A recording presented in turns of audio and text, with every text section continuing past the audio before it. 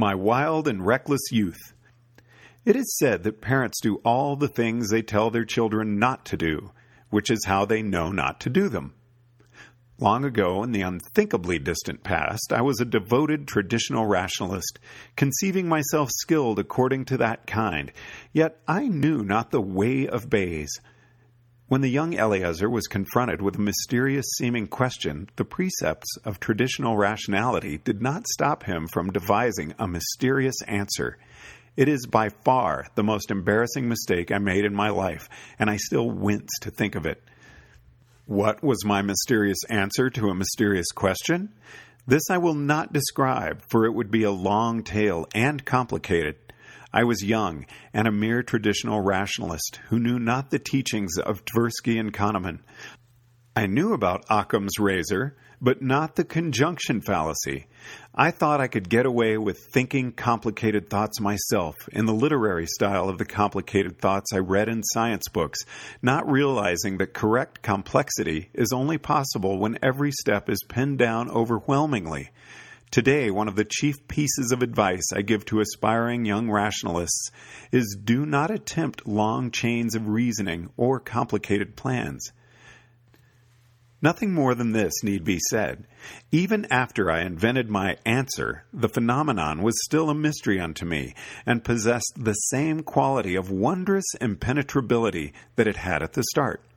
Make no mistake, that younger Eliezer was not stupid. All the errors of which the young Eliezer was guilty are still being made today by respected scientists and respected journals. It would have taken a subtler skill to protect him than ever he was taught as a traditional rationalist. Indeed, the young Eliezer diligently and painstakingly followed the injunctions of traditional rationality in the course of going astray. As a traditional rationalist, the young Eliezer was careful to ensure that his mysterious answer made a bold prediction of future experience. Namely, I expected future neurologists to discover that neurons were exploiting quantum gravity, a la Sir Roger Penrose. This required neurons to maintain a certain degree of quantum coherence, which was something you could look for and find or not find. Either you observe that or you don't, right? But my hypothesis made no retrospective predictions. According to traditional science, retrospective predictions don't count. So why bother making them? To a Bayesian, on the other hand, if a hypothesis does not today have a favorable likelihood ratio over I don't know, it raises the question of why you today believe anything more complicated than I don't know. But I knew not the way of Bayes, so I was not thinking about likelihood ratios or focusing probability density. I had made a falsifiable prediction. Was this not the law? As a traditional rationalist, the young Eliezer was careful not to believe in magic, mysticism, carbon chauvinism, or anything of that sort. I proudly professed of my mysterious answer. It is just physics, like all the rest of physics. As if you could save magic from being a cognitive isomorph of magic by calling it quantum gravity.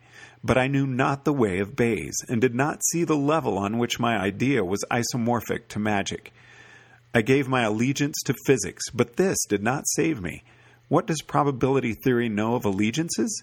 I avoided everything that traditional rationality told me was forbidden, but what was left was still magic. Beyond a doubt, my allegiance to traditional rationality helped me get out of the hole I dug myself into. If I hadn't been a traditional rationalist, I would have been completely screwed. But traditional rationality still wasn't enough to get it right.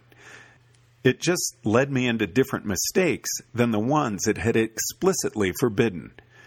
When I think about how my younger self very carefully followed the rules of traditional rationality in the course of getting the answer wrong, it sheds light on the question of why people who call themselves rationalists do not rule the world.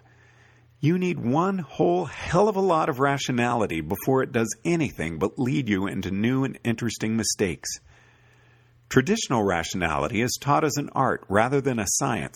You read the biography of famous physicists describing the lessons life taught them, and you try to do what they tell you to do. but you haven't lived their lives, and half of what they're trying to describe is an instinct that has been trained into them. The way traditional rationality is designed, it would have been acceptable for me to spend 30 years on my silly idea, so long as I succeeded in falsifying it eventually and was honest with myself about what my theory predicted and accepted the disproof when it arrived, etc. This is enough to let the ratchet of science click forward, but it's a little harsh on the people who waste 30 years of their lives. Traditional rationality is a walk, not a dance. It's designed to get you to the truth, eventually, and gives you all too much time to smell the flowers along the way. Traditional rationalists can agree to disagree. Traditional rationality doesn't have the ideal that thinking is an exact art in which there is only one correct probability estimate given the evidence. In traditional rationality, you're allowed to guess and then test your guess. But experience has taught me that if you don't know and you guess, you'll end up being wrong. The way of Bayes is also an imprecise art, at least the way I'm holding forth upon it.